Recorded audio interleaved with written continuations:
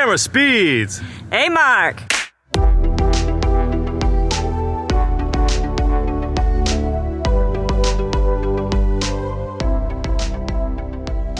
Hello and welcome to another episode of the Focus Puller at Work podcast. I am your host Dennis Kühnel, and on today's episode I am humbled and honored to talk to Local 600 First AC and founder of the Black and Blue blog, Evan Luzi. Evan is based in the Washington DC area in the United States, and we'll talk about how Evan got his start in the industry and how his blog came alive.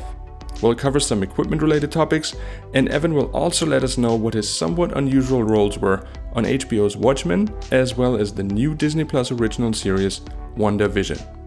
All of that and much, much more on today's episode of the Focus Puller at Work podcast.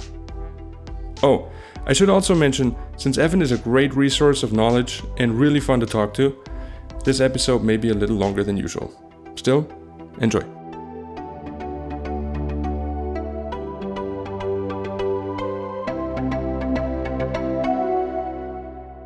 Evan, thank you very, very much for being on the show. And I'm very honored that you are my second guest, the founder of the Black and Blue, which I've read for the first time, I want to say 6 or 7 years ago or so. Definitely found a lot of very helpful information on that. So yeah, I'm very honored to have you on. Thank you very much.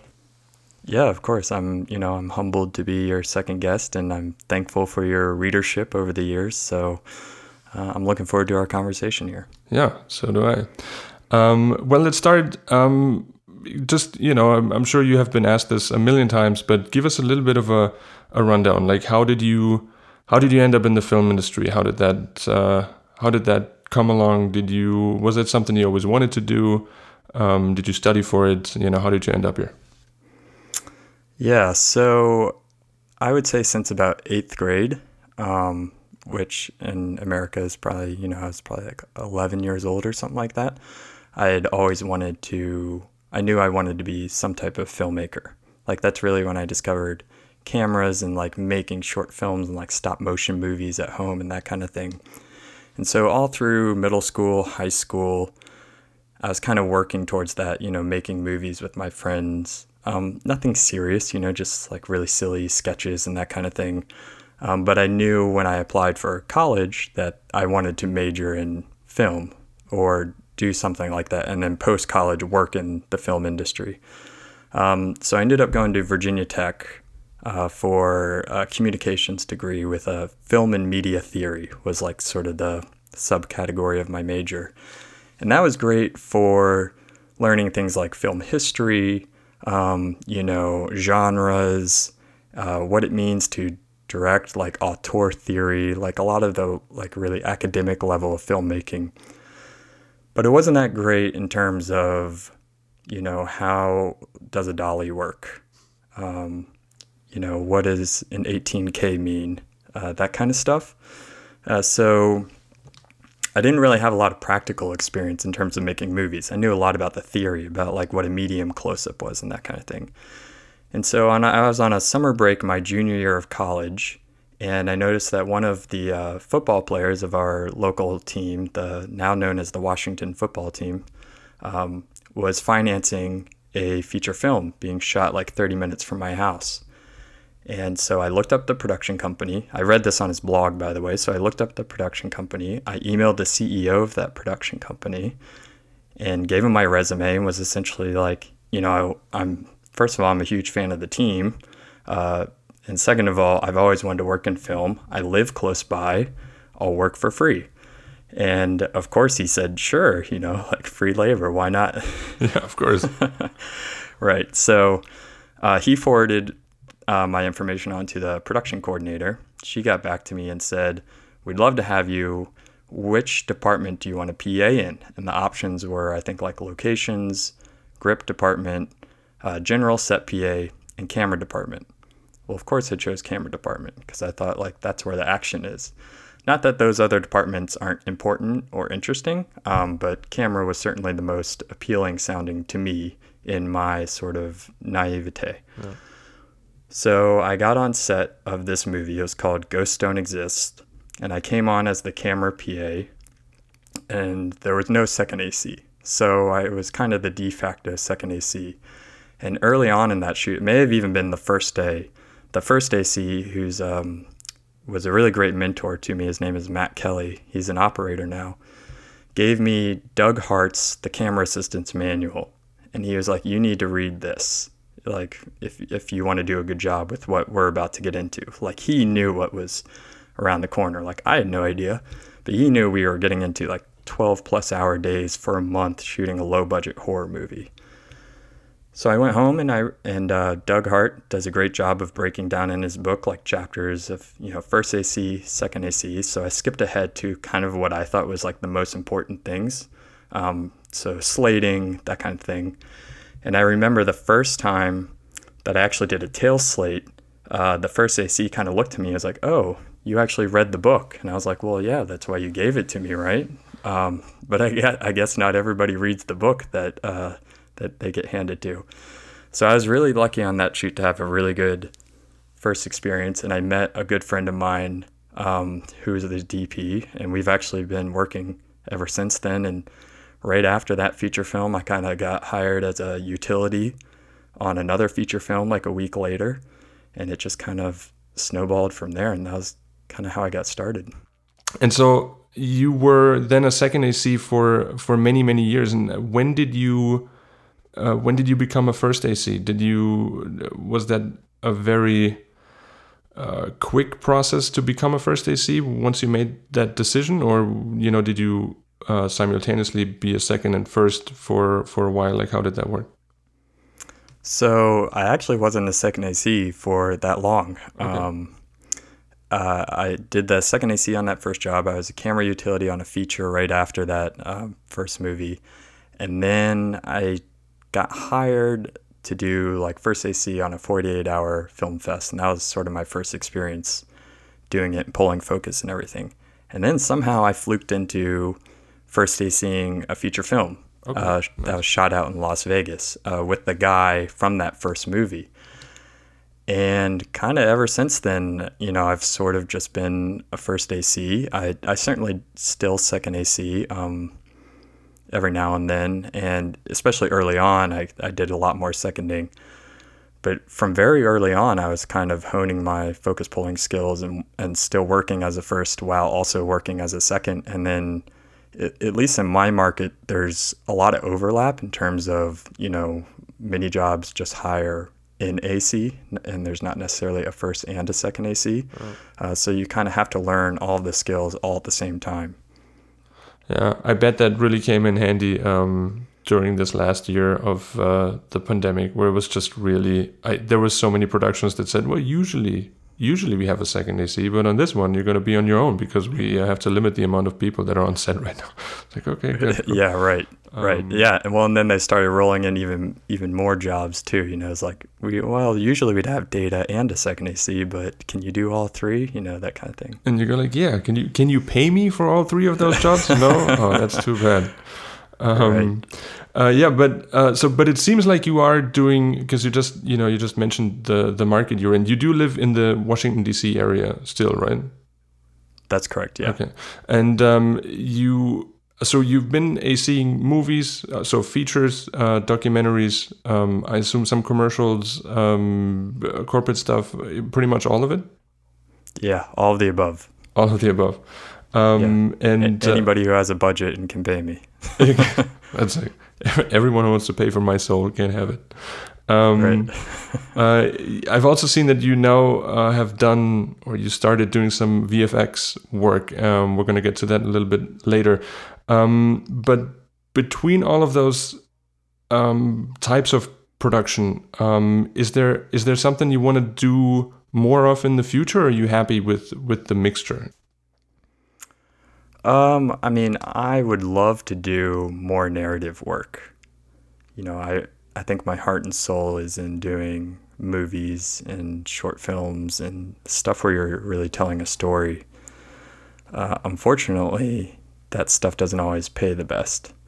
And it's not always around. Especially in the DC market, a lot of that narrative stuff kind of comes in very short term to get their shot of the White House or their shot of the Washington Monument, and then they're going to go back to where most of their crew base is or where they have better tax incentives to shoot the rest of the film. So the work's not always available to me. But that said, I think there's a lot of overlap too between like high-end commercial work and movies.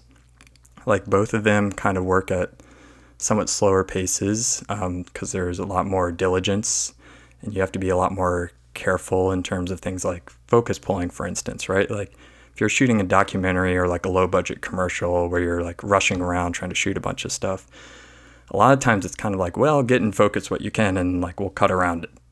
But if you're working on these high-end commercials or these movies, I mean, it's kind of like getting it in focus is the bare minimum. And then did the rack focus go too fast? Did you wait too long of a beat before doing it? And so there's a lot more kind of careful consideration in the work. And so I do find a lot of the same satisfying nature of working on narrative stuff in these high-end commercials that are more readily available for me to work on, at least where I'm at. Yeah, I agree with you. In the United States, I for the most part worked on commercials, corporate stuff, image films, whatever you want to call them. And now that I moved back to Germany, because I'm just like you, my heart is beating for the narrative side of things, and now getting back into it, it's a whole new ball game. It's really there's more like an art form to it, where it's like, no, you're actually like you're influencing the image and you're having a say in what this is going to look like. And on the first feature film that I did back here in Germany, the DP like constantly was like, dude, you gotta be slower, man. Like the pace of this movie is just a little bit slower, so just take your time, man. It's okay. And I was so used to just, if you lose focus on a smaller commercial, you just try to find it as quickly as you can. Absolutely. And here was like, nah, dude, it's okay. Like, take your time. That rack. This is, feel the scene. It was more of an eye-opening moment of like, oh, I'm part of telling this story now. I'm not just someone who keeps things in focus. But that brings me to the next question. Are you generally being very happy and satisfied being an AC, or are you working towards maybe becoming a DP or an operator yourself at some point? So the way I see it is that there's two sort of career paths that you can take in this industry. This industry is very hierarchical. And so there's a very obvious vertical path, which is for camera department, you would get hired as a camera PA, move up to a utility, move up to a loader, then to a second AC, first AC, operator, and DP. And you can stop at any of those tiers if you want. Like you can have a great career being a first AC. You can have a great career being an operator. Of course, you can have a great career being a DP as well. The alternative and sort of the path that I view myself on is that you can, instead of growing inside the department vertically, you can grow sort of the scope of the projects that you're working on. So going from like the used car dealership commercial from down the street to working on national brands like Coca-Cola or something like that, or even global brands. And so I'm very happy being a first AC. Like I think it's a really good mix of the skills that I just kind of cultivated throughout my life without knowing. I'm very technically inclined. I'm very detail oriented. I like to be creative, but I don't necessarily want all the responsibility of the creative message on me. And so being a first AC kind of lets me dabble in all those different areas. And my goal is to be the best first AC that I can be on kind of the biggest projects that I can get access to. So I do operate on occasion, mostly like kind of interview stuff, be a B camera on a slider, or for friends projects. And same with like DP. Like I've DP'd a few things, but usually it's very small stuff. Just because I really like firsting, and my goal is, as I mentioned, to work on bigger and bigger projects rather than kind of stay at the level of projects I'm on, but upgrade my my status in the department, if that makes sense. That makes total sense. If someone would have asked me that question, I think I would have given the exact same answer. With the one thing being, I think because it's true what you said, that you can stay a second AC or you can stay a first AC and like make a career out of it. However, I would say now being back in Germany, I would say that being a career second AC in Germany is probably way harder than it is in the United States, because I think in the United States the rates are just way higher. And I think in Germany and then, in some countries, even in Eastern Europe, the rates are way, way worse than they are even here in Germany. So as a first, I think you that works. You can make it work. As a second AC, I think you'd be struggling. If you're a 45-year-old second AC in Germany, then I think people would stop hiring you, because they're going to feel like, oh, he just wasn't able to like get to better places. Yeah, I think over here it's very similar, unless you're in like the big markets, like New York or LA. Because every now and then I do get kind of down on myself, right? Thinking like I'm still a first AC. Like, should I be trying harder to be an operator or be a DP? And what has always helped me is like, go put in the behind the scenes of one of your favorite movies, like a big blockbuster or something like that, and go try and find a shot of the guy or the girl who's doing the slate. And a lot of times they have like gray hair. Yeah. And so that, I'm 33 years old. So I always look at that and I go, okay, like, first of all, that guy or girl is still making a career out of this. Yeah. And also, like, I have time, and I have time to kind of grow into the goals that I've set forth. Yeah. I feel like that's actually great advice. Yeah, every now and again we should just all go and watch behind the scenes stuff from our favorite movies. That's probably a really good idea. That brings me to something else, because sometimes I see behind the scenes pictures of really big movie sets, and I noticed one thing is that their cameras usually look like a total mess. And so, I'm always trying to like come up with the cleanest build possible. And then I have the feeling it's like, man, they're shooting like whatever Iron Man or something like that, and the cameras look like a complete mess. And I really wonder how it works on the really big movie sets, where they just like, we don't have the time to like wrap all of this up and make it nice. Like, this just needs to work all day, and and if we need to pull something, we pull it. It doesn't really matter what it looks like as long as it works. I don't know. What do you think? How does that work? Yeah, I think your hypothesis is correct. I think a lot of it's probably utility, just kind of like, we have to prep like 3 or 4 cameras here. Like, let's just get all this GAC on there and let's get it working. And is it going to hold up while we're shooting in the desert for Iron Man? Is it going to hold up while we launch explosions near it and stuff? Then who cares how it looks for behind the scenes? Yeah. Well, maybe I should actually, I don't know, follow that approach. I think it's probably a good idea. But man, for some reason, I just, when I see so many cables like sticking off a camera, it's like, I'm kind of cringing. But it's probably a smart thing.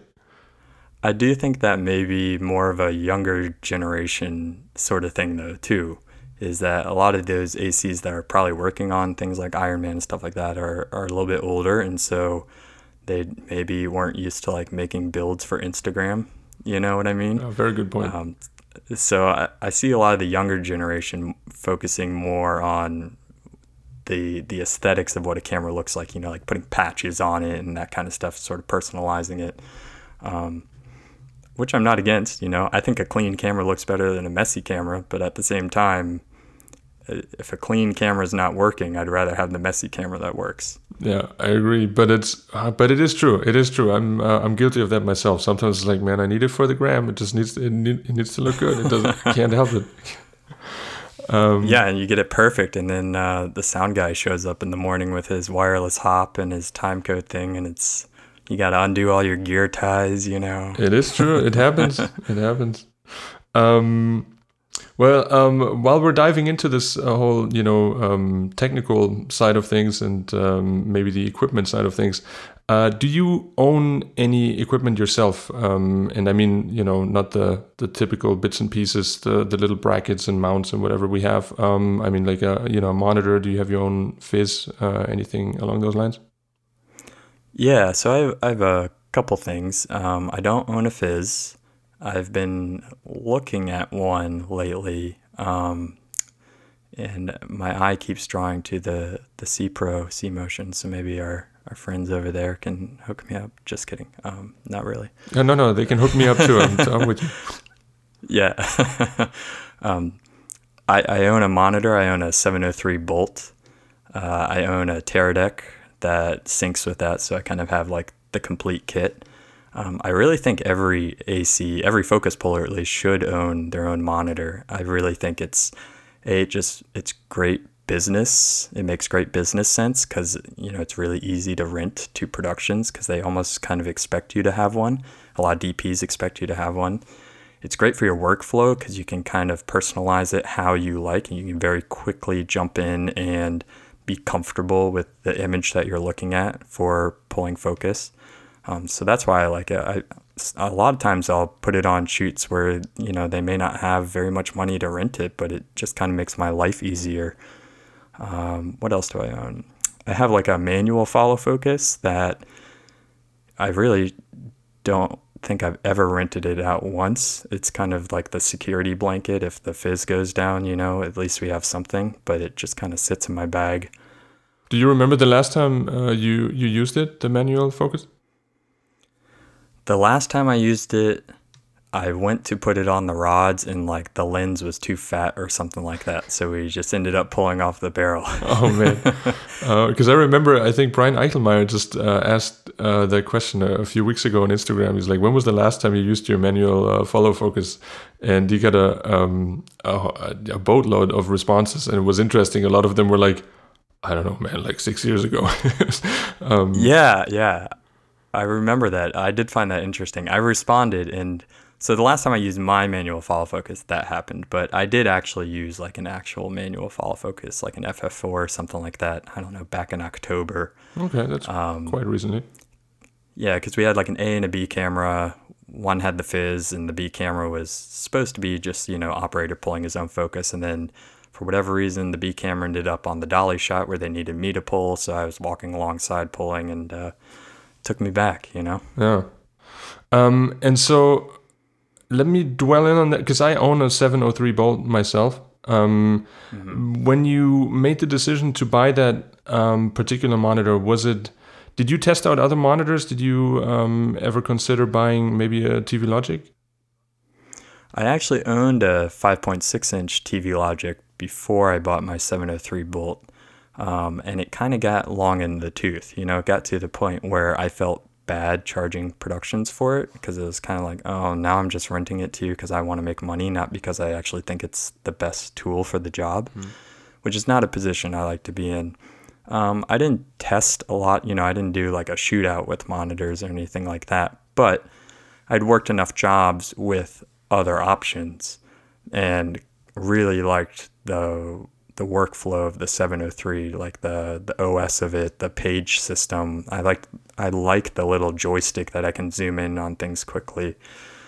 So by the time I wanted to sort of upgrade my TV Logic, I had the answer just from all the other different jobs I'd done where, somebody else had brought the gear or they wanted to rent specific gear. Because I always feel like the 703, I mean, what I really love about it is that it's so unbelievably bright. It really helps in certain conditions.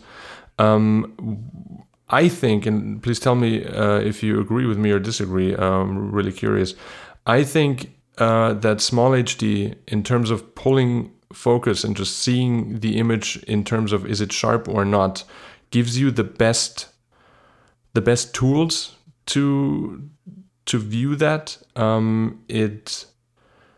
The brightness is incredible, even though I think the new TV Logic is also very bright, maybe even a little bit brighter.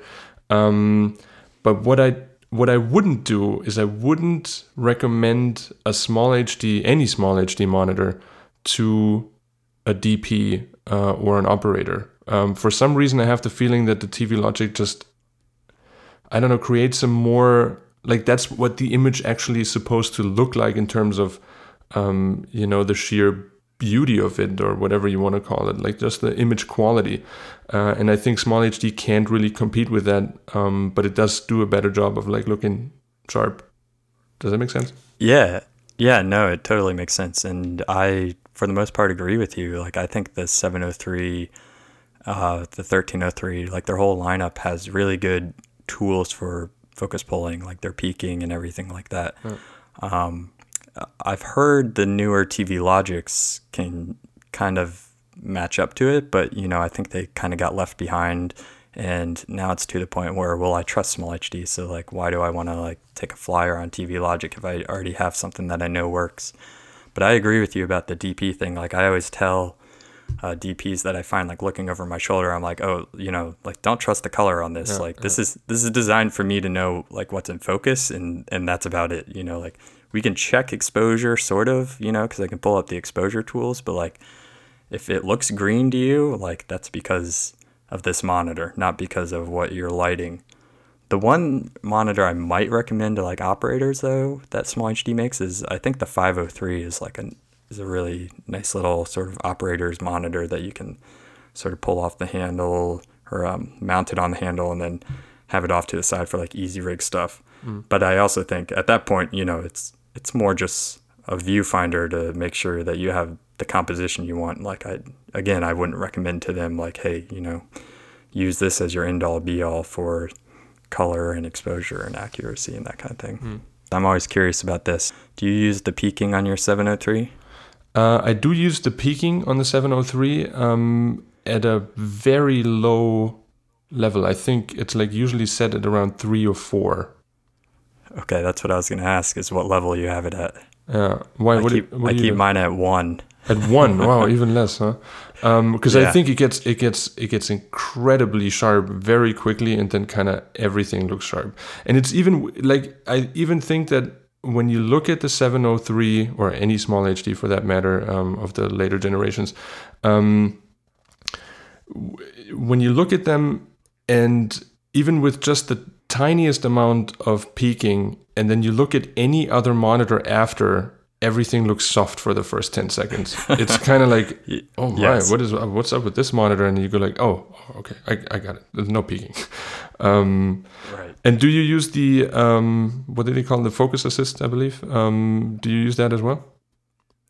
Very rarely. I used it, I think, most recently I did a short film that was like black and white, so I used it because I thought that was actually really helpful. But for the most part, I keep peaking on. I keep it low because, like you said, especially on wider lenses, you can really get in trouble where peaking says everything's sharp, and then, like you say, you go check out Video Village, and it's like, oh, I'm actually 3 feet critical behind where I need to be, or something like that. So.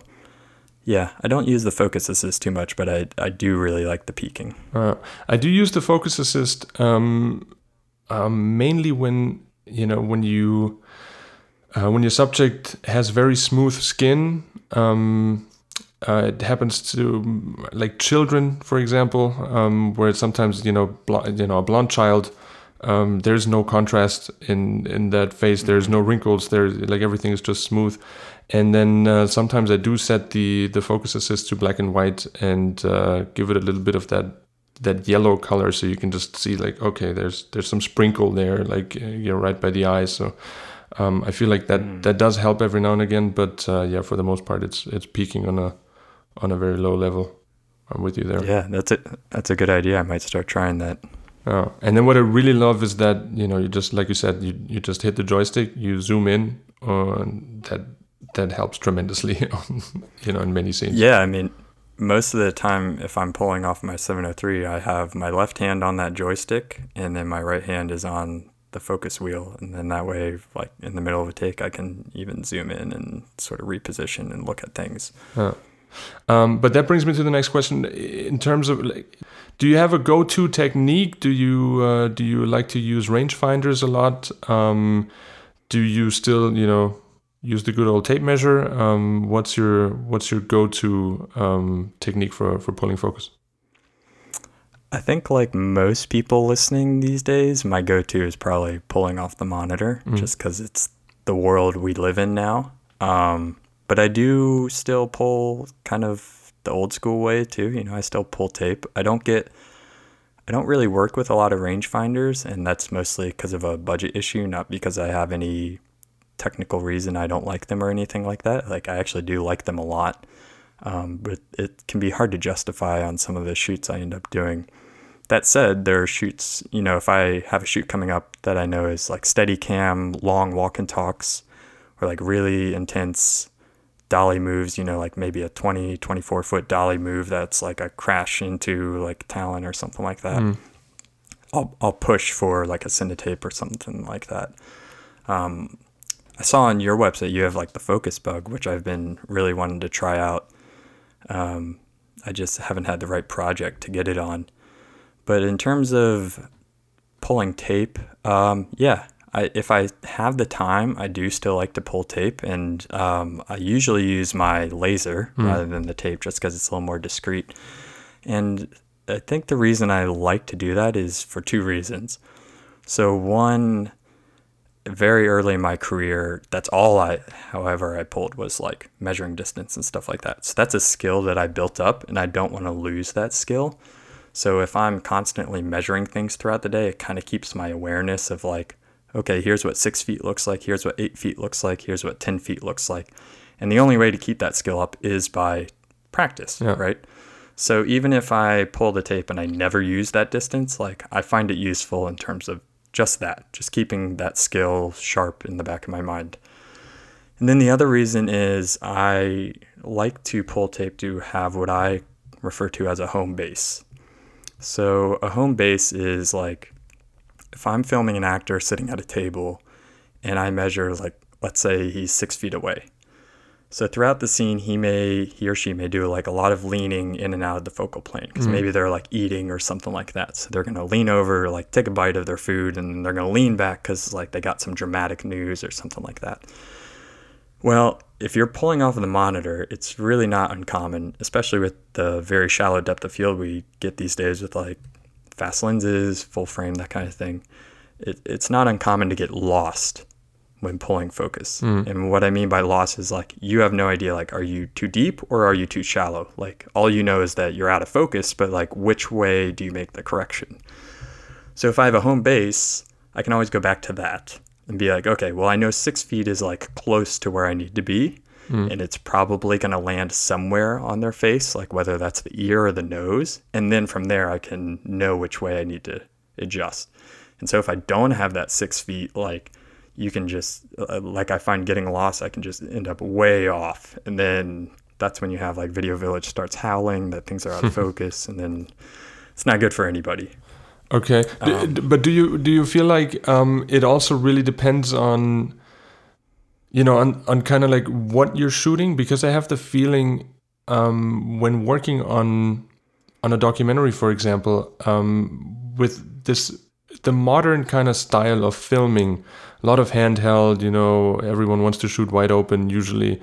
And sometimes I have the feeling that it's actually a wanted thing, that you're not too perfect, that it feels like, you know, it almost feels like the operator is like pulling him or herself, and they're more like finding focus. So I had DPs telling me, it's like, you know, try not to nail it, like try to find it, like go a little bit too deep and then just go back just a little, just find it and make it like breathe and feel natural. Do you have that same feeling that there's just a difference in like whatever it is you're shooting? Oh, totally. And I've had that same conversation with DPs. And, you know, I think as focus pullers, we have to be told that, like, that's not going to be our natural thing. Like, my natural inclination is like, you hired me to keep it in focus, so I'm going to like fight to the death to do that. Yeah. But as soon as they tell me that, it's like, okay, cool. Well, you know, then I get to sort of relax a little bit more. There's one director that I work with a lot who, he really likes that style, and he's often like next to me at the monitor, and he'll just say things like, it's okay if it goes out of focus, like let it go out of focus. And and on those shoots, like, you know, I'm probably not pulling tape to be accurate, maybe just to know, you know. And I think also pulling tape, while I'm thinking about this, talking about this, it's also helpful for if you ever need to like match a shot or like come back to a shot, or every now and then the DP might ask you, you know, 3 shots later, like, hey, how far away were we on that one close-up? And it's good to know that distance. But yeah, no, I agree with your assessment that these days there's a lot of that kind of verite style, especially in commercials where they want it to look like a lifestyle documentary almost. Yeah, I agree. I mean, we just talked about this a little bit, but you know, in a way, so much about being an AC is about establishing habits in any sort of way. Do you have some good habits that you think you've established that help you throughout pretty much every day you're on set? Yeah, I think that's a really great question and a great succinct way to kind of describe what makes a good AC is, so, like, almost everything I do ends up being a habit. And that's what makes you quick and dependable and diligent, is by continually doing things sort of the same way or the right way, and then getting into a habit of it. So a couple of things that I do, you know, if I really spent a long time thinking about it, I could probably talk about it for an hour, but just off the top of my head, a few of the things that come to mind are like, at the end of every day, I reset my entire toolkit. And I want to make sure that things are exactly where I need them to be, so that if I'm in a rush to get something, that it's where I expect it to be. So after wrap, I always put things back where they're supposed to be. That's a good habit to get into, especially when you're under pressure. You don't have much time. You need to have quick access to those things. Another one, I never format cards if they come back to me with a mag tag on them. You know, so I think a lot of us have that habit where when we're shooting digital, we have like these little A001 roll of numbers on pieces of tape on the side of the camera. Take the card out, put the tape on the card, send it to Data or DIT, whoever's doing the downloads. And I always tell them at the beginning of the first day, like, if you send this back to me and that tape is on it, I'm going to send it right back to you and tell you to go check it. And if I see you like take the tape off and say it's fine in front of me, I'm going to still tell you to go check it. Like, so that's one of my big habits, is I want it to come back with the tape off, and then that way I know somebody's dealt with it. That's amazing. Let me jump in real quick, because I just learned something recently, and that's now my go-to method because I really love it. I have the DIT format the cards, but in a format that the camera doesn't support. So I know when I put the card into the camera and it says like, I can't, like, this is garbage, I don't know what to do with it, and it's like, okay, I know that this card is safe, like we're good to go, and I can format it. Have you heard of? Are you talking about Parachute? No. Enlighten me. Okay, so there's this program called Parachute, and it was created by a DIT, and it's free. So you spell it Parashoot for anybody listening. I recommend you go get it. And what it does is you tell it, here's where I'm backing up my cards. And then once it's backed up, you tell it, I want to erase this card. So you would choose your media through the program. And it will check that you've downloaded the footage to where you want to download it. And it'll give you a little thing that says, like, looks like everything's backed up, erase card. So you can hit erase card, and it does pretty much what you're saying. So it takes one of the bits on the card and flips it. So if it's 1, it flips it to a 0 and vice versa. So when you put it in the camera, it comes up and it says, you have to format this card. Like, we don't recognize this. But the great thing about the program is, say you erase the card and then you realize afterward, like, oh, you know what? I only downloaded it to one drive. I need to download it to a second or a third drive. You can put it back in, and you can say recover media, and it reflips that one bit, and then all of a sudden the card can remount completely like nothing ever happened. Wow. And that's why it's called a parachute, because it's kind of like a little emergency chute. It doesn't work for every camera system, but it works really well for Arri. It doesn't really work that well for like Sony and Canon, basically, but it works really well for Alexa Mini and some of the other, more like Red cameras, that kind of thing. That's cool. Well, thanks for letting me know. That's, I love learning new things. But yeah, you were talking about habits. I'm sorry, I just I had to jump in there. But I'm glad I did. But please keep going, because I'm sure you have a few more great habits. Yeah. So what else? Always check that you're recording. May seem really obvious. Yeah. But I'm sure we all have. I at least have a story of forgetting to do that. Mm-hmm. And if you don't have, sometimes you have a clean feed on your monitor, so you can't always tell, like just kind of peek out, see if you can see a tally lamp or something like that. Or a lot of times these cameras now, the record button lights up, that kind of thing. Mm-hmm. Check that sticks are locked before walking away from them. So I've made that mistake several times and caused, quite a bit of L&D from doing so. Had a mirror fall over on me because I thought the sticks were locked, and I guess I didn't turn them tight enough, and you'll spend the rest of the day questioning whether you did it or not. So it's better to just make sure you did it. Yeah. Big one is when you're handing off lenses for lens swaps is do not let go of them until the other person has confirmed that they have a solid grip on it. Yeah. I always put my hand behind the filter tray when I'm loading filters into them. It's a good habit to get into. So in case you miss the tray and it slips through, you want to make sure that you have your other hand to catch it. Okay, good one. Keep lens cases locked, right? Yeah. So you take a lens case out and you shut the lid. Either leave the lid open so people know, or if you are closing the lid, then at least put one latch so that if some PA gets told to like go move that case, which they shouldn't, but if they do, they pick it up, the lenses don't go spilling out. And then I think one of the last ones I can think of is it's not really our department, but I do get in the habit of checking in with sound and looking at audio levels and time code, just kind of at the beginning of the day and maybe after lunch, just to make sure that they're happy with what they need, and to make sure that all the connections are tight and working and everything like that. Because at the end of the day, like if the sound doesn't get recorded or gets recorded poorly, like we all pay for it. We may have to reshoot and that kind of thing. So we're all on the same team. Man, it almost seems like you've written a blog post about this at some point, because you had a lot of good answers there, man. Like I said, I mean, if really I could just like go hour by hour on what I do through a day, and everything ends up more or less being a habit, right? That's true.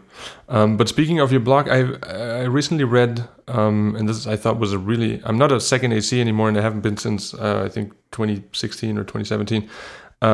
But you had a blog post about how a second AC can stand out and impress their first ACs, and not only their first ACs, but their entire department. So if you would, because I thought it was amazing. There were so many good tips and tricks, and I thought, man, I wish I would have read this a few years ago when I was still a second. Thank you. Yeah, please give us, what are your tips for second ACs that really try to impress their department? So I know the article you're talking about, and besides the ones listed there, I mean, my number one tip that I always tell sort of people that I'm training as a second AC is realize your job is more than the slate. Oh, yeah. Like I've seen so many green second ACs kind of carry around the slate as if it's like their child that they can't let out of sight because something bad may happen to it. And it is a big responsibility. It is the most visible part of that job, But at the same time, if you're carrying around a slate, like you're down one hand, you know what I mean? So it's definitely important, but leave it behind until you need it. Like leave it on the cart, or what I often do is I'll leave it near the camera. If your first AC has a front box, like leave it in the front box. And you don't need it until we're rolling. And a lot of times that's a very minor part of your entire day. So that's my number one tip. Like, just leave the slate behind. That way you have two hands to go do all the things that your first AC needs you to do. You know, like how are you going to, if you're holding the slate and I say, hey, I need the 50 mil, and then I have to like wait for you to go find a safe spot to like put down the slate, like that's 10 seconds that I didn't need to spend watching that. Yeah. And that may seem really small, but if we're talking about maybe that happens 8 times in a day, so 8 times 10, that's about a minute and a half. That's one extra take at the end of the day during magic hour that maybe we lost because of these little things that add up. What else? I would say realize, for better or worse, that there are politics and emotions and diplomacy involved in your job. And as the second AC, you're in a really tricky position where you're kind of trying to please and anticipate multiple people above you. And I guess what I mean by that is, so if your first AC is like having a bad day, like it's really helpful for them to just be an ear, right? Like just listen to them, let them vent and get it out. And if the DP asks you your opinion on a setup, like tread lightly, you know? You kind of have to read the situation. Like some DPs really do want honest feedback, and it would depend like how well you know them. Is this your first job with them or your 50th? But a lot of times they just want affirmation, and you kind of have to read that situation. Like, are they nervous because this is a big job for them? Like, do they just want you to say, hey, looks great, so that they can kind of get that like little nervous energy out? So pay attention to that, because I find like a lot of green ACs they get caught up in how friendly and communal a film set can be, and sort of forget that these people that they see as their friends are also on some level their boss. Yeah. And you don't want to kind of damage those relationships by stepping out of the bounds that your job responsibilities kind of keep you tied to.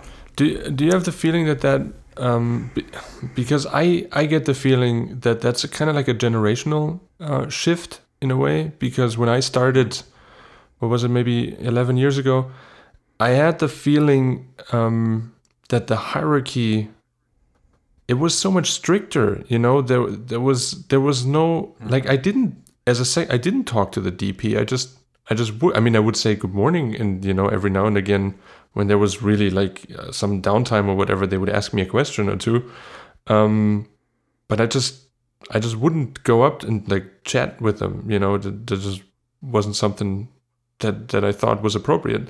And now I have the feeling, you know, it is, you know, generation Instagram, and they just feel like, yeah, you know, you can go and chat to everybody. And I feel like that has changed in a way. What do you think? Yeah, I think so. And I think for the most part, it's a positive change, right? Like, I'm not saying that you shouldn't be friendly with these people that are quote unquote your boss. I'm just saying you got to recognize when, you know, if the DP says, what do you think of this setup? And you're like, wow, I think it looks terrible. You know, like I would never use an Astera for a backlight or something like that.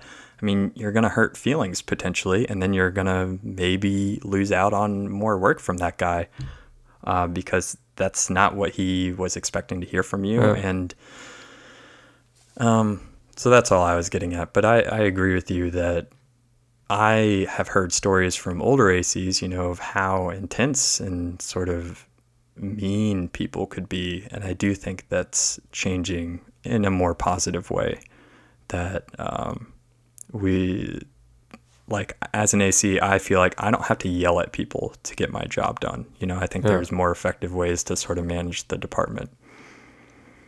Yeah, I totally agree with you.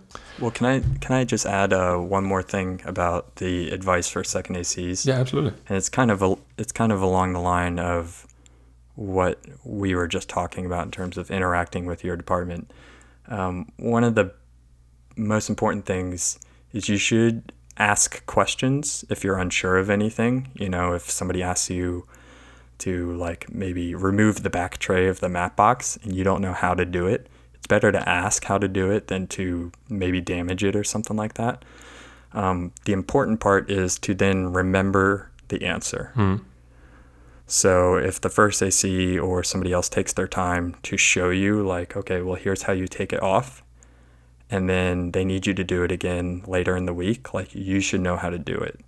If they're going to get probably annoyed if they have to show you again. So I think it's always important to be asking questions, and like, of course, that's how we all learn and everything like that. And you shouldn't be embarrassed. But you should make sure that you are remembering how to do these things so that people aren't having to repeat it to you. Yeah, I agree. Yeah, definitely agree. Just listen and soak it all up like a sponge and try to remember everything. And I think it's a very good advice to just say, like, you know, don't be afraid of asking, because, you know, there are certain things that that you can't know, and I don't think there's any shame in that whatsoever. Right. And I would much rather have my second AC come to me and admit that they don't know something and they need help than to try and do it themselves and potentially cause a bigger delay or damage to something because they thought that I might be mad that they didn't know. You know what I mean? Absolutely. And I really think in second ACs, if you're listening, it makes us feel great when you ask us questions, because it makes us feel like we can teach you a thing or two. And that's always a great feeling. So please, you know, feel free to ask. It's totally fine. Yeah, I agree. So let's move on a little bit to something that I read on your IMDb page. I read that you worked on 2 fairly big shows recently in what I would call somewhat unusual roles as a first AC, at least from the way I read it. You worked on 2 shows. One was Watchmen, and the other one was WandaVision, I believe, for Disney Plus. Now, for WandaVision, you were a character scanning technician, and I was really wondering what does that mean, and B, how does that relate to being a first AC? So that's a good question. And technically, I also worked on Falcon and Winter Soldier too. Because they use the same technology, except in the credits of that, I'm credited as Evan Luci, like Evan Lucy. So I had a nice little laugh when I saw that. So I can't give too much away just because so much of it is still like very new intellectual property. Okay. And sort of this virtual production is like a newer space, and there's all this like Disney magic. You know, they made me watch a whole video about signing an NDA, and then I had to sign an NDA. We're going to get you in trouble here. Trust me. We're going to do it. Yeah, I don't even know if I'm supposed to talk about the video I had to watch. So a character scanning technician was kind of like a made-up title. So what I did is I helped construct a camera array that uses a technique called photogrammetry. And basically what that means is if you have enough cameras pointed at a single object, and you give the computer a point of reference, you know, like you can tell it like this line on the ground measures a foot, then it can use the data from those different cameras that are, you know, in a 360 to build a 3D object. Okay. And so I got hired on by a DP who kind of ended up in this world because he was shooting a bunch of 360 videos for Discovery Channel for like VR headsets and that kind of thing. And he got called in to do this, and he knew that I first did for him. And I told him like, hey, that VR stuff sounds really interesting. If something like that ever comes up, like I would love to get into it, because I think that kind of world and like virtual production, like I really see a sizable future for it in the film industry. So I would love to kind of get ahead of the curve. Yeah. So he brought me on not because I had any specific skills in it, but just because the skills of a first AC would carry over well in terms of like base camera knowledge of light, just, you know, diligence, attention to detail, that kind of stuff. And so for WandaVision and Falcon and Winter Soldier, and actually Loki too, we built this rig, and it was supposed to be just for WandaVision. And the idea is, you could put a prop in there and take a photo of it, and then you'd have a 3D model. And you could do it with characters too. And then it helps bridge the gap between the live action elements on set and the virtual CG environment for VFX and post-production. Did I explain that good enough? Yes. I mean, it still sounds very, very complicated. But and for Watchmen, was that kind of like the same deal, or was that different? Watchmen was similar but different. So WandaVision we built, and it was sort of a static rig, right? So you like took a photo, and then that was like your model. For Watchmen, we actually used 12, and I can talk a little bit more about this one because the VFX house that did all the work is named Boof, BUF, and they actually posted like a little behind the scenes of it on their website, like a little breakdown. For Watchmen, we used 12 red cameras, red dragons, mounted vertically. What I mean by that is like the sensor was 9x16 instead of 16:9. Mm-hmm. And we built them in a 360-degree circle. We had talent in the middle of that circle, and then it was specifically calculated at certain angles by the people at Booth, so that when we filmed them, they could then create a 3D model and use that talent, the performance, for a hologram in the show. Okay. And it's like this. And have you seen the show? I have seen, I think, 3 episodes of Watchmen so far. I've not seen WandaVision. Okay. So in Watchmen, there's a scene where she like goes into this sort of museum, and there's like, as she walks past these pedestals, like these little holograms appear, and it's people telling their story about like what happened during this historical event that's relevant to the show. So that's what we did, is we basically filmed these little pop-up hologram guys, and she could like walk through them and stuff like that. And the reason why we did it instead of them just making it out of CG is that they wanted the natural performance of a real person. Okay, wow. And so the way we did it, you also get like the actual texture of their clothes and their face and that kind of stuff, as opposed to doing some sort of mocap. It just kind of gives it a little more realistic performance, yeah. Okay. And in terms of being an AC, was that, are you still responsible for the camera in the same way, or is the camera, is it a special camera? Is it rigged a certain way? Is there or is are your duties basically the same?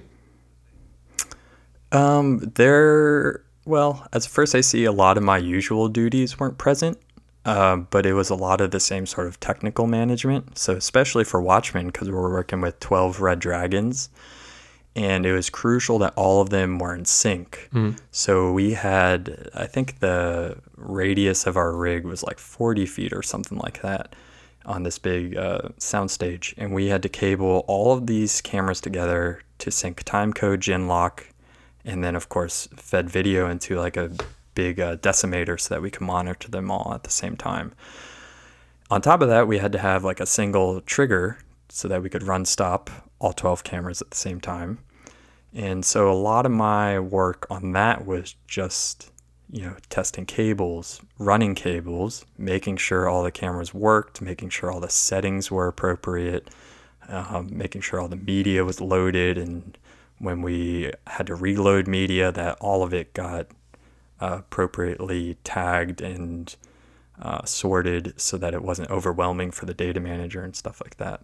Okay. For WandaVision, it was, as I mentioned, more of a static rig using DSLRs. So that was a little more unique, but it was a lot of the same kind of thing of just running cables and making sure the cameras were at the right settings and that kind of stuff. Okay. And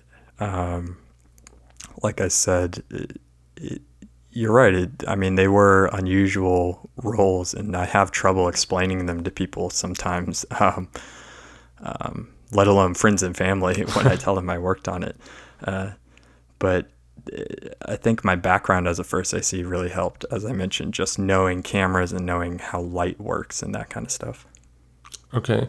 And then just out of technical curiosity, like how do you trigger 12 reds at the same time? That's a good question. There's this thing called an ultimote, Mm-hmm. which is like pretty cool. And you can, that was the one piece of cable I left out, is we had to run Ethernet to all the cameras. So Okay. you can run this ultimote into like a switch. And then from the switch, you plug Ethernet into all these red cameras, and they all get an IP address.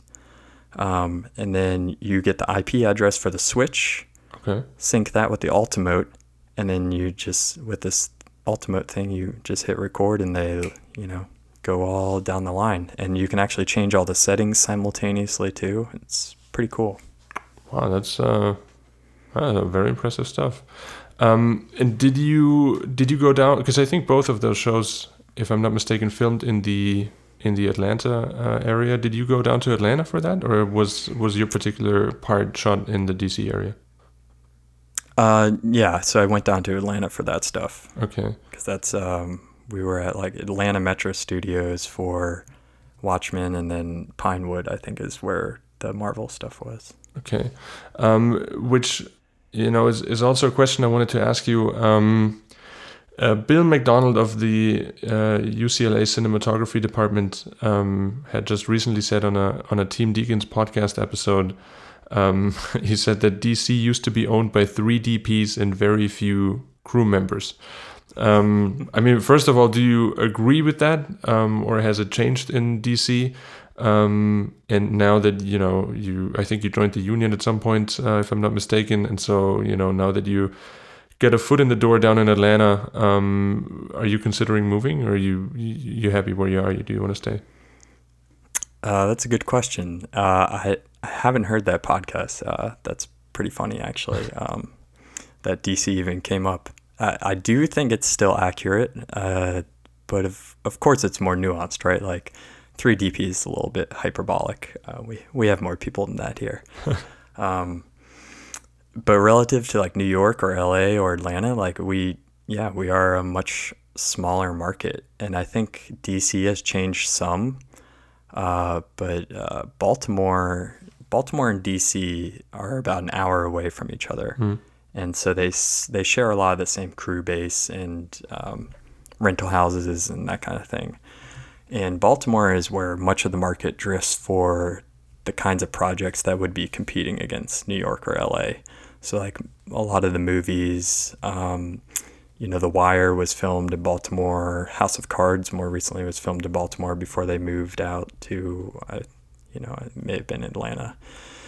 But DC, I mean, we still have a pretty healthy market. And I think I felt really lucky during COVID to be living here because it was an election year. And so we had a lot of political work still in this little bubble that we had.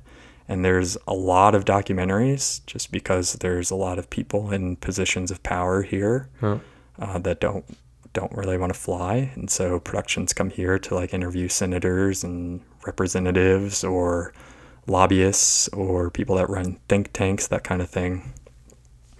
And I think DC also can be very photogenic and patriotic in an American sense. And so a lot of times there's commercials that want like the backdrop of the Capitol or the Washington Monument or the White House and that kind of thing. But I do think that DC will never be able to get as big as those places just because there's so much like red tape to film, especially in the city proper. It's a really difficult place to shoot large productions. Mm-hmm. Like for instance, if you want to film on the National Mall, like there's the Park Police, there's the DC Metro Police, and then if you like go towards the Capitol, there's the Capitol Police. Things like the Lincoln Memorial, like you can go up the first level of steps, but they won't give you a permit to go up all the way up the steps and that kind of thing. Okay. Or like you don't need a permit if you don't have a tripod, but if you're going to put a tripod down, then you need a permit. And like, who do you get the permit from? Because there's all those different jurisdictions. So I think that kind of precludes DC from ever becoming a place where they're going to shoot movies all the time, Yeah.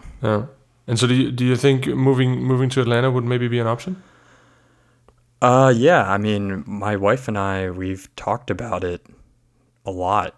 And we bought a house in 2017, and we talked about it before then. And then, like, after COVID hit, it felt like kind of a reset point for a lot of people, including myself, like an opportunity to kind of, is this where we want to be? Is this what we want to be doing? And so we had that conversation. Both of our families are from this area, though. So, like, on a personal level, it's kind of hard to leave that behind. But on a professional level, like, I would love to move someday to a market like Atlanta or New York or LA, or like Albuquerque is growing a lot now too. Oh, yeah, it is. To work on these bigger projects. Okay, when with more than 3 DPs. Well, at least you're probably one of 2 ACs in the area then, so that's pretty good.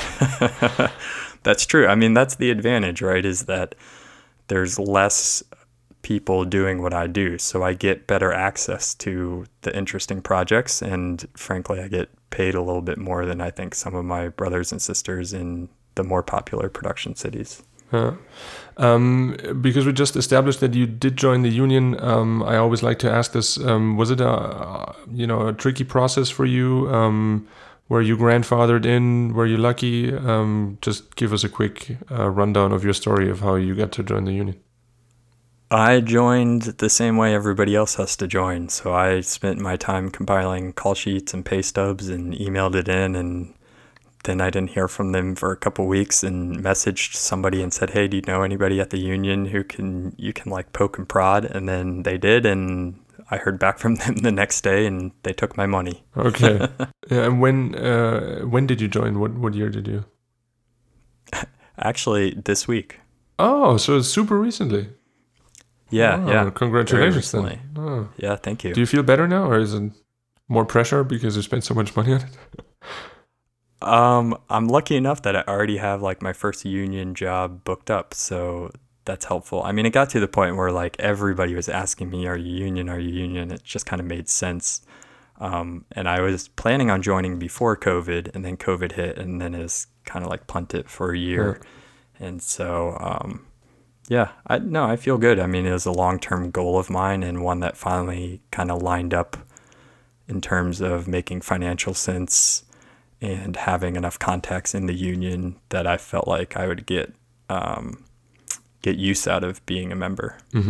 Because I kind of thought you had been a member for a while longer, because I think Watchmen was 2019, I believe, or it was released at least in 2019. I'm not sure if they shot in 2018 already. So I thought you kind of had to be union to be able to work on those kind of shows. Yeah, that's a fair question. So technically speaking, and I know that we are kind of worried about that because it is a union production.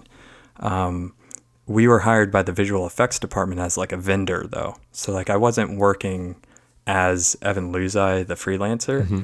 I was working for this company as an employee of this company as a vendor for Watchmen for visual effects. So technically we were in the visual effects department. That's how we were listed on the call sheet, that kind of thing.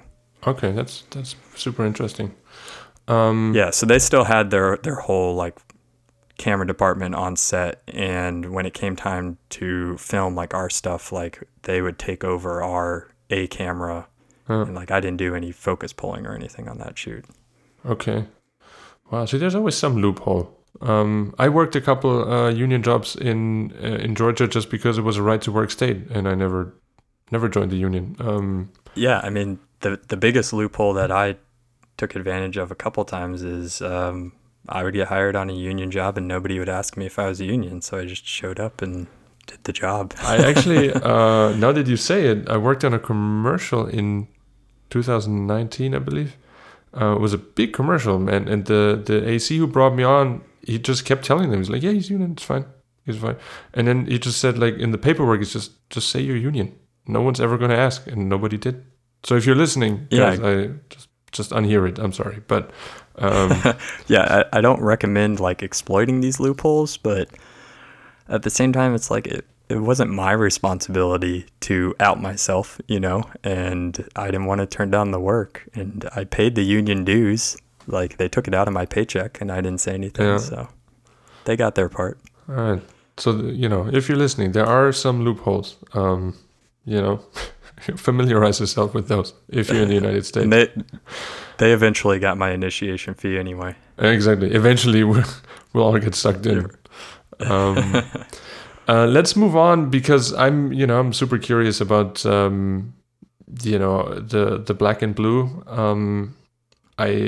I mean, first of all, thank you, dude, for doing this. Thank you for, I'm not sure how long you've been doing this exactly, but it's amazing that you're still doing it, and that you're educating so many, young people that start out in this industry, as well as the older ones. And I think the cool thing about this is that you're adding a certain level of quality, because when people read all these tips and tricks, and eventually we'll just make them a better AC. And I think that's what we're all looking for. If we get a new second AC on set, it's amazing when they have just a certain palette of standards that we can rely on, and they just know how things are being done on a film set. And I think a lot of that is down to blogs like yours, where they can gather that information. So really, just thank you for doing that. But tell me a little bit. That's very nice of you to say. Thank you. No, really, thank you. But tell me a little bit. Like, when did you start it exactly? And initially, where did the idea come from? So, the Black and Blue actually started as like a portfolio website of mine in college around 2007. And the idea was that I added a blog to it because, that was kind of like the rage at the time, and that I would update the blog with, scripts I would write, or photos I might take, or short films I'd make, that kind of thing. Well, in 2009, as we talked about earlier, I got on my first feature film, and I started learning about camera assisting. And then I realized there was so much that I really just didn't know. Like, for instance, I went to the pre-light day, and I walked on set, and somebody said something about asking one of the grips, and I was like, I don't even know what a grip is. Like, is that a piece of equipment, or, oh, you're talking about a person? So I started writing about my experiences learning to be an AC on this personal blog of mine, just kind of like a diary almost, just because I enjoy writing, and I just thought it was interesting. It was interesting to me to learn, so I thought it must be interesting for somebody else to read about it. And those posts started to gain a little bit of traction, and then I also started to realize that there really wasn't much information out there, either on the web, about below-the-line production, and the books I wasn't really exposed to. And I mean, so there was like lots of info on the web about film criticism, film theory, big picture stuff about how to make a movie. But there wasn't a lot of like practical details about like how to fill out a time card, or like whose job it is to like clap the slate. And what you could find was like buried in forums. And forums, I mean, they're really great. They build good communities. Focus Pull Artwork has a great forum. But unless you check them every day, like, it can be difficult to surface specific information. So I noticed these posts were getting popular, so I started writing more how-to posts, sharing information I was learning from mentors and from books I was reading, like Doug Hart's book or David Elkin's The Camera Assistant's Manual. And just talking about, like, my experience navigating the industry as somebody new to it. And then I think I lucked out that this coincided with, like, the digital cinema revolution and the Red One. And there were a lot of people in my generation that were kind of looking for resources online about how to use those cameras and how to get into this industry that suddenly became vastly more accessible now that it wasn't exclusive to 35 millimeter film and 16 millimeter film. And just as the profile of it grew, and the camera posts became more popular, that's when at some point, I don't remember the exact day, it was probably around 2010 or 2011, I decided like, okay, it's going to be a camera assisting blog. It's no longer about me, it's about camera assisting. Wow, so it's been over 10 years, in that current state for just being for ACs. That's incredible, man. That's really incredible. Yeah. Wow. And it always has been, and up to this point, it still is. It is ad free. It is paywall free. It is not subscription based, which I think. I just love the idea of not trying to exploit the system, even though I wouldn't blame you if you did. Right. But like to this day, like what is your what is your main motivation to just keep it going and keeping it ad free and really not having like pop up advertisements everywhere and all that? So there was a period of time where I kind of went through that stage of it where I did have ads. It wasn't very long. I mean, in the beginning, like I said, it was a personal thing, and the motivation was just to write and to share my knowledge just because I had an inherent urge to do so. And then at some point, to be totally candid, like I saw an opportunity where I was like, oh, this is getting popular. Maybe I can make some money from it. And then that became a motivation as well. Not the primary motivation, but it certainly was appealing. And I did make some decent money from it. Almost always it was like enough to keep scaling it further. I was never like making enough money to like go buy a car or anything like that. It was like if I made an extra $100 from the blog that month, then usually I was like, okay, now I can download or like pay for this plugin that will help me make it run faster. So I was always putting that money back into the blog. And then I heard from a few trolls that would like comment on my posts and be like, oh, he's just doing this for like ad clicks and stuff like that. And I didn't like the idea that people thought that I was doing things for money. So partly out of spite, I just got rid of all the ads because I also wasn't making too much money from them anyway. So it's kind of like the reputation hit wasn't worth the like small financial gain. Yeah. And then ever since then, I've kept it ad free. I do still make some money from like the pocket guides, my old pocket guides, and like I have affiliate links to Amazon. If you go read the post about like toolkits and stuff like that, if you click one of those Amazon links and you buy it, like I get a cut of that. But the main motivation these days is just like people like you who come up to me or people on set who come up to me and tell me that it's really helped them. And I kind of feel like it's still helping people. I got an email from a woman in Morocco a couple of weeks ago saying that it's really uncommon for women to be involved in their film industry, and that because she read my blog, she got on set, already knew some stuff, and like all the men in her department were really impressed with her. Awesome. And that it really helped ease her fears about entering like a male-dominated workforce, especially in a country like Morocco. Yeah. And I mean, like when I hear things like that, I'm like, well, of course I have to keep it live. Like it's helping so many people. And so that's the main motivation, is that I really enjoy the fact that people do still get something from it. And like you said earlier, that feeling you get when a second AC asks you how to do something and you get to teach them and watch them learn, like it's like that on just a bigger scale. And that's really satisfying to me personally. And it, makes me feel like when I leave this earth that I'll have left something behind, however small. That is, I wouldn't even say it's small. It's like, within our community, I would say that's definitely quite the legacy. Because I really think, like, especially in the United States, I don't think I know a single AC who doesn't know about that website. So it's definitely a big thing. Have you noticed? Because I think, I wrote this down somewhere here. There's 50 at this point. There's 56 pages of blog entries, and that's incredible. Have you?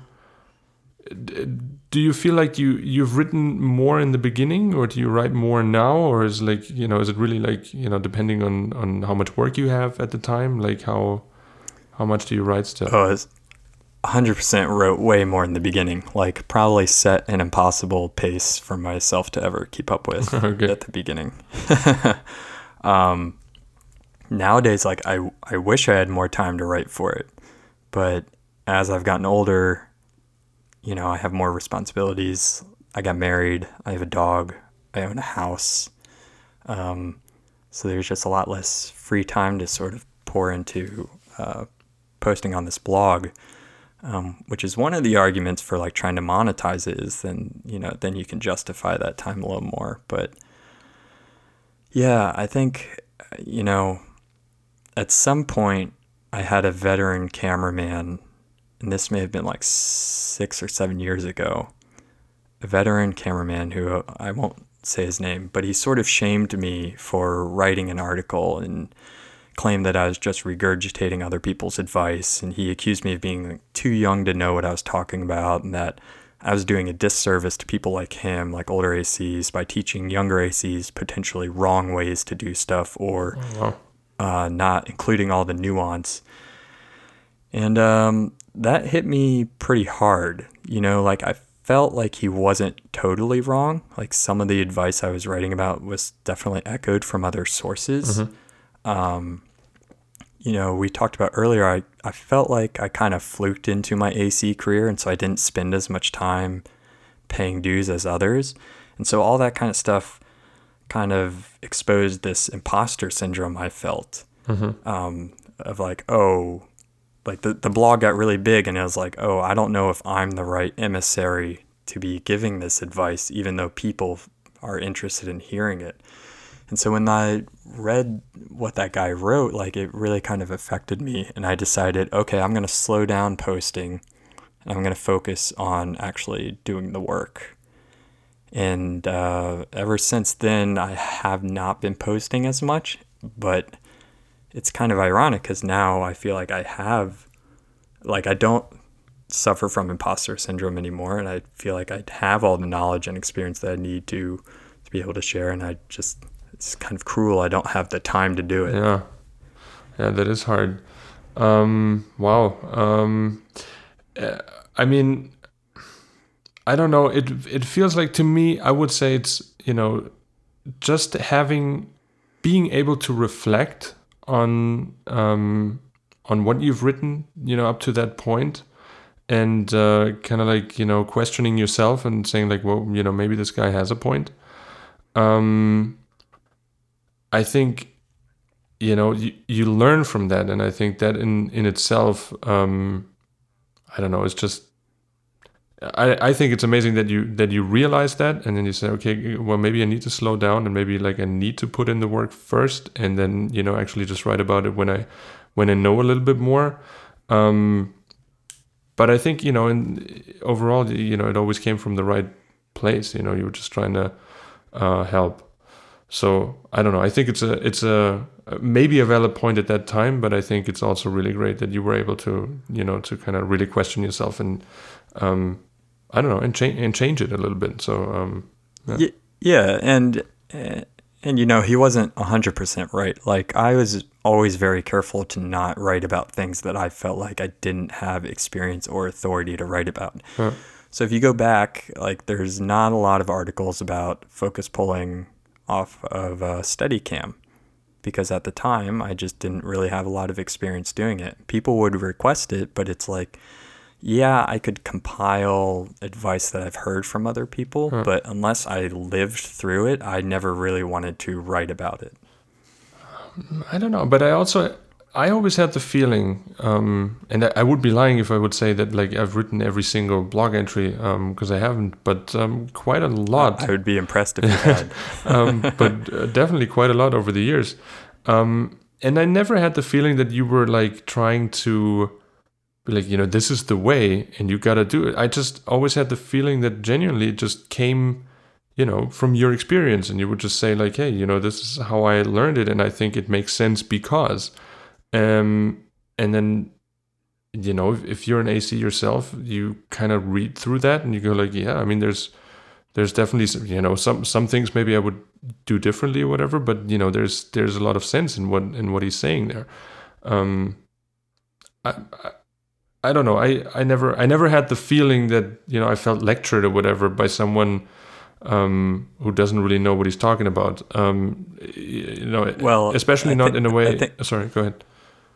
I was just gonna say, this guy, I've since learned, kind of has a reputation for being a little crusty, shall we say. Oh, okay. So in retrospect, I think he was a lot more wrong than he was right. It's just at the time, it kind of, I was suffering from that imposter syndrome, and he just kind of had like poked a nerve in me. Okay. But yeah, looking back at it now, like I think everything I wrote, I still stand by, and I think it was fair to say, and maybe I wasn't the ultimate authority in pulling focus, but I had done it enough that I felt like I could tell other people what was helping me to do it better, Well, I can tell you that it has always been better than, a lot of the things that you see nowadays where, everyone is an expert now, and everyone has like a YouTube masterclass of like, being the best clapper or, whatever. But, it's... Now I have the feeling that a lot of people who are in no position to give any tips, how about to be a professional in this industry, and they're trying to milk it and make money off of it. And I never had the feeling reading your blog that was the intention. So Well, the other thing that sometimes frustrates me too in the more modern blogging world is like there's not a lot of room for. Everything's so black and white. And so I feel now I have to cover all these subtleties and nuances because so many people want to be right or like prove you wrong on the internet. And so, for instance, if I like wrote an article tomorrow called "Why Using a Manual Follow Focus is a Good Skill to Have," there'd be several people who want to tell me like why it's not that important or why it's a waste of time. Even if my post doesn't contradict those opinions, so there's a lot more effort that I have to expend when I'm writing now to sort of cover all these like edge cases that the internet is inevitably going to point out to me. Okay, well, now talking to you, man, I'm really anxious about like what people are going to say now, when our Focus Pull at Work podcast is going to come out and deal with all that. Oh, man. Don't at me. The two questions or let me ask you the two questions I always like to ask at the very end. Over the course of your entire career, what do you think has been the best piece of advice that you have received from another AC? So I've been asked this before. It's a really hard question because I feel like I have a terrible memory. But one thing that continually pops up in my mind is I was on a shoot for a commercial for a hardwood floor company. And I don't think I was doing a great job. Like I was really having a bad day. Just like not pulling focus very well, stumbling over getting equipment, that kind of thing. And the DP, I could tell the DP was not happy with me. And then the director was just kind of a jerk anyway. And him and the DP had a very antagonistic relationship. And by the end of the day, we were behind and they were yelling at each other. I was getting flustered. And my friend who is the DIT, who's a former AC, kind of could tell that I was not in a good headspace. And we looked over and the director and the DP were yelling at each other. And he kind of looked at me and he was like, it's just not worth getting that angry about anything that we do. Like we make movies, we make commercials, like it's not worth getting that upset. And so that kind of gave me a 180 in my mind that day of like, okay, yeah, I'm having a bad day, but at the end of the day, I get to go home. Worst case scenario, I never work for this guy again. That's okay. It's just one day. And maybe the commercial isn't that great. Oh, well. And so I've always felt like that was really good advice, which is it's not worth getting too angry or upset about. We're going to have bad days. We're going to have stumbles. We're going to have failures. And you just kind of got to take the lumps and start over on the next job. Yeah, I think that is very good advice. It is one of those where I don't know.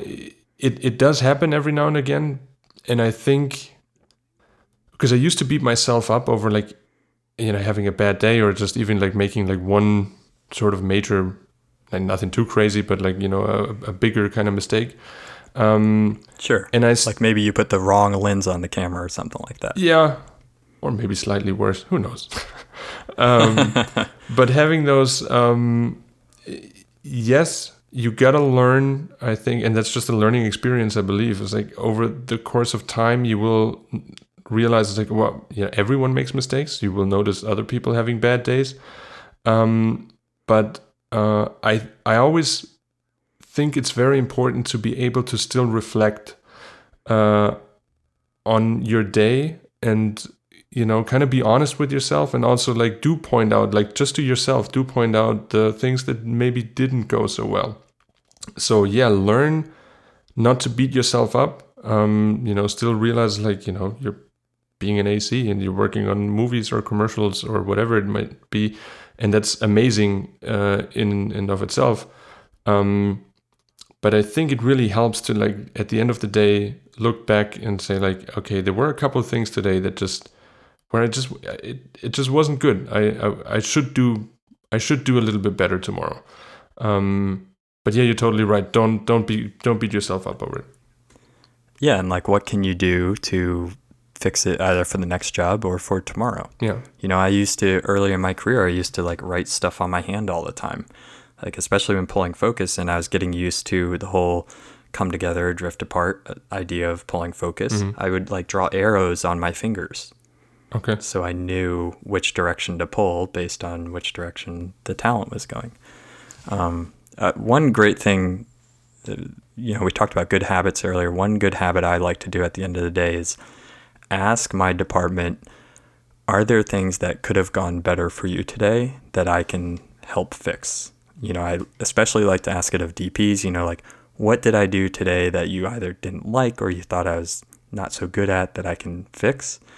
And then I also like to ask like my second AC, like, am I not communicating well enough when I need you to do this sort of thing? Or like, am I putting too much on your plate at these certain moments? Like just having that open feedback loop, I think helps all of us get better. Yeah. And I think that's actually amazing, especially asking the people who are working, under you, if you will, just to get some feedback in terms of like your leadership quality. Because I always think, some people might be like natural great leaders, but I feel like that's my biggest learning curve is like, how do I lead my department? Like, how do I make sure that every single one of them comes back tomorrow and is just still happy to be there? So I think that's a really good thing to do. And when you ask them that, it gives them ownership over their job, mm-hmm. which I think leads to them doing better work for you and for the whole department and then for the whole set. Yeah, awesome. And if you could pass on any sort of advice, for the new kids out there in the camera departments in the world, what would that be? I would say to focus, no pun intended, but focus on solutions. So my film professor in college used to say creativity is problem solving. So like the number one skill I like to see in ACs that I hire or work alongside with is like resourcefulness. And a lot of that comes with, okay, there's a problem, maybe a cable broke and we don't have a spare. Mm-hmm. How do we fix it? And it's less like, oh, woe is me, like, okay, shut down the camera for the day, we can't shoot anything.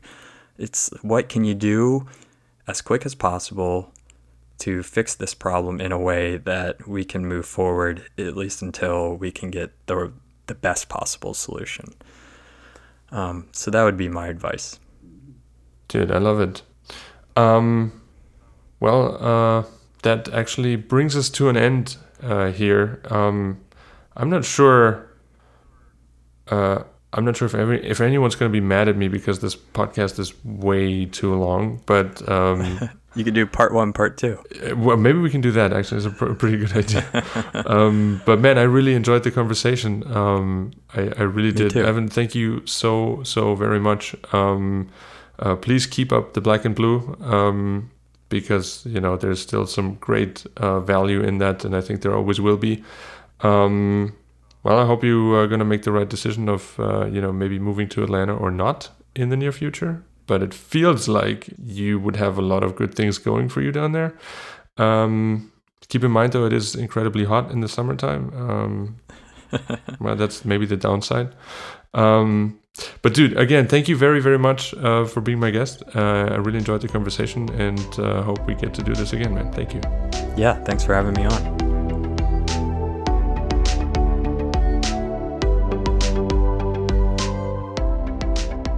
That was today's episode of the Focus Puller at Work podcast with our guest, Evan Luzi. I want to thank you all for listening, and if you like our podcast, please consider to subscribe and leave us a nice review, one with many, many stars, because that will help us reach a lot more people. Should you have any questions, ideas, or criticism, please send us an email to info@focuspulleratwork.com. Should you have questions, ideas, or criticism, please send us an email to info@focuspulleratwork.com.